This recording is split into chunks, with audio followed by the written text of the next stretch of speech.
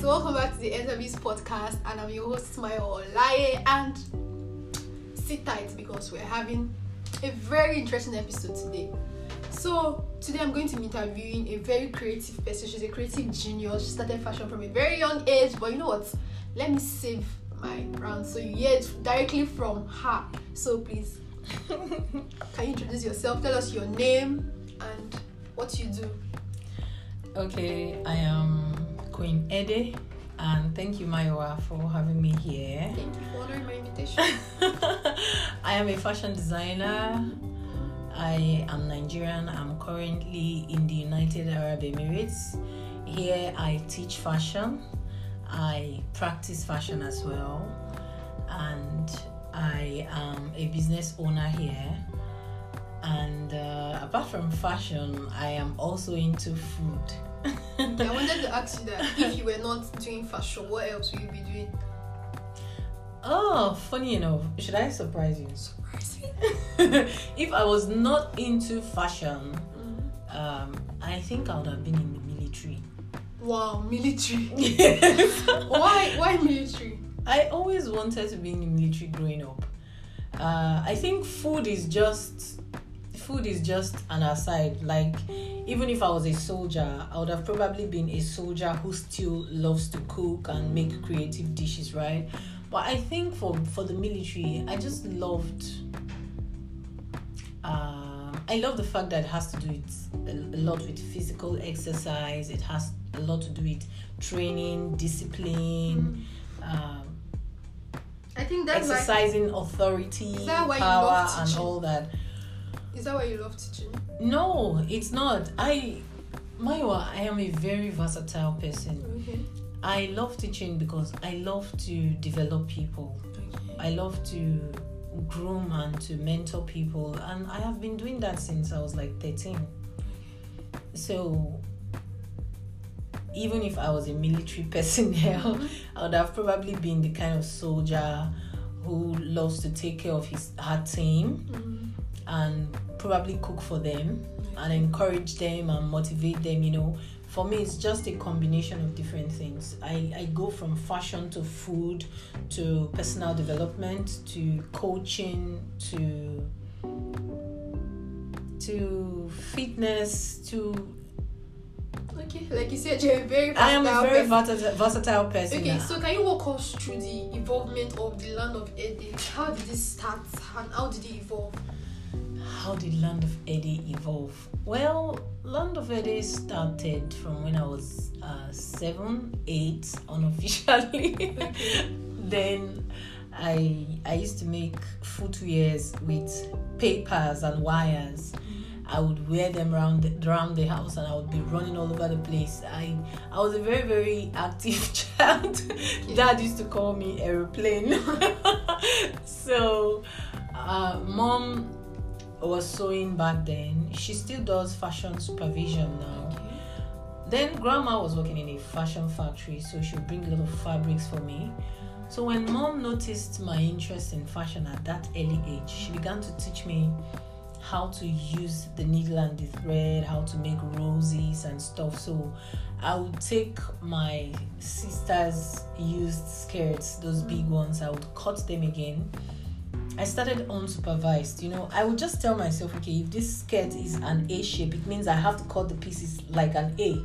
And Okay. somehow it always fell into place. Did it ever affect your education while growing up? It did, because guess what? When I was in JSS1, I was like 10-ish. My dad had this lamp, and there was this beautiful cloth that covered that lamp, like the shape of a clay pot. You know, this traditional African clay pot. But it was open on top and under. The fabric was becoming old. So my dad called me one day and said, "Can you replicate this?" I said, "Daddy, I can."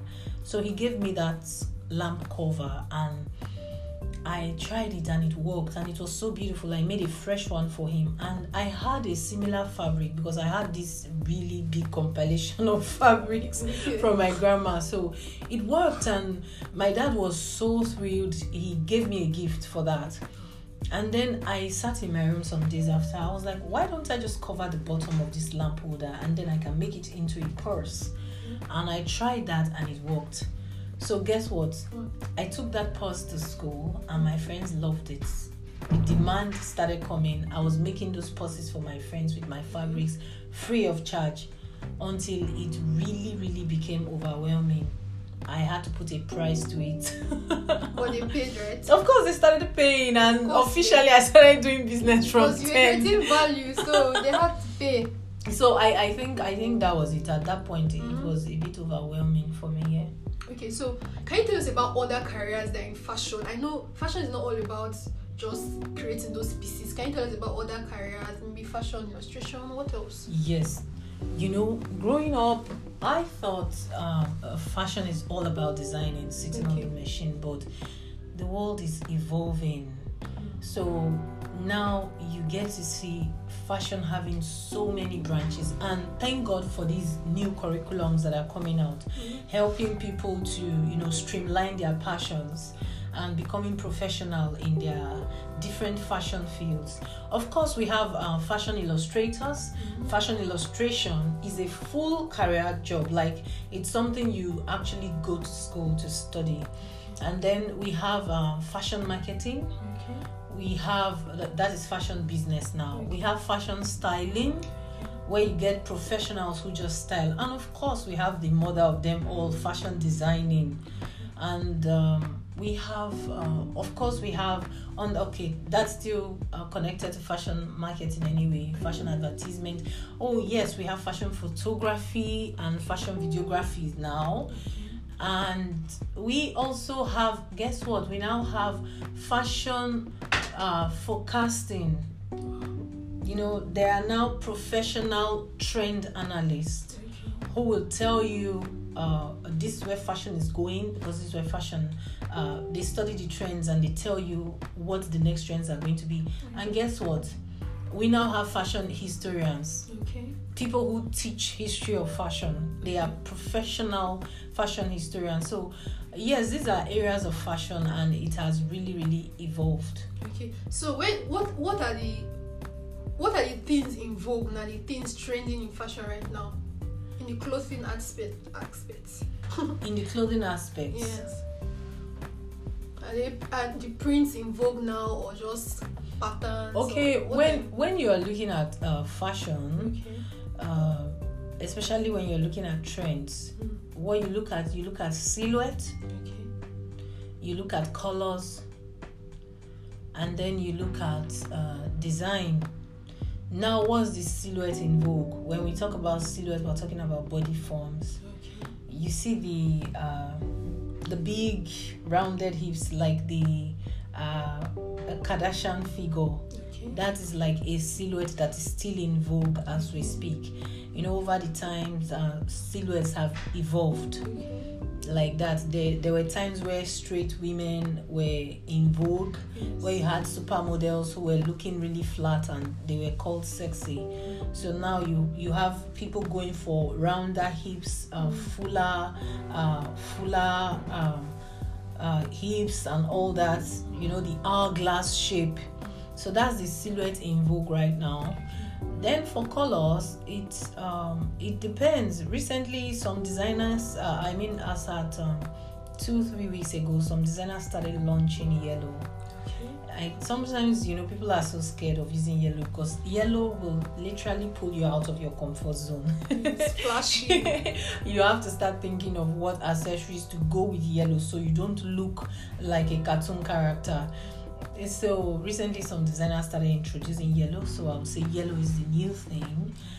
And then for design, for fabrics, we still have sequins in vogue right now. And then of course we have innovative prints, especially from Asian designers. Prints that are out of the usual cotton fabrics, linen, silk, and all that we are used to. So that's it. Okay, I know you're into movies too. So do you have any fashion movies you like to recommend, or just any movie in particular that you believe that the world should see? There are lots of fashion movies, and some are new, some are old. From old ones to new ones, we have Devil Wears Prada, Vanessa Williams. We have Ugly Betty. We have Ugly Betty. We have Designed by Jane. Because I have been so busy in the UAE since, I have not really had time to catch up with movies, latest movies. So I may not be mentioning like 2021 and 2020 box office fashion movies, but looking at some that have become like they have become ageless. Let's use the word. Yes, we can go from Devil Wears Prada to Ugly Betty, Designed by Jane. So, do you have any creation that you title my best creation, or a creation that you loved most out of all you've created till now? Like, this one is so special to me. Maiwa, there's something about me. Okay. I am very excited when I have not made that piece. When the idea is fresh in my head, it's not alive yet in physical form.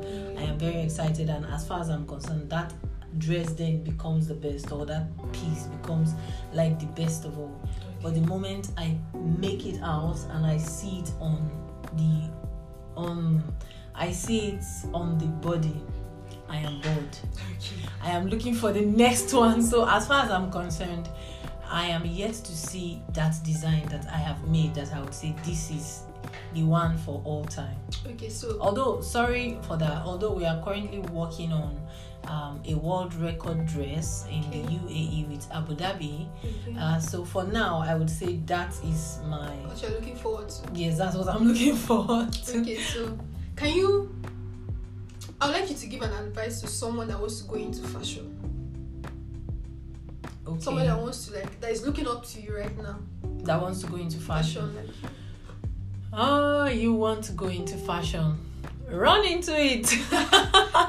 That's my advice. Go. Don't hold back. Oh yes. Something helped me recently, and I think I should share this. Thank you so much for this.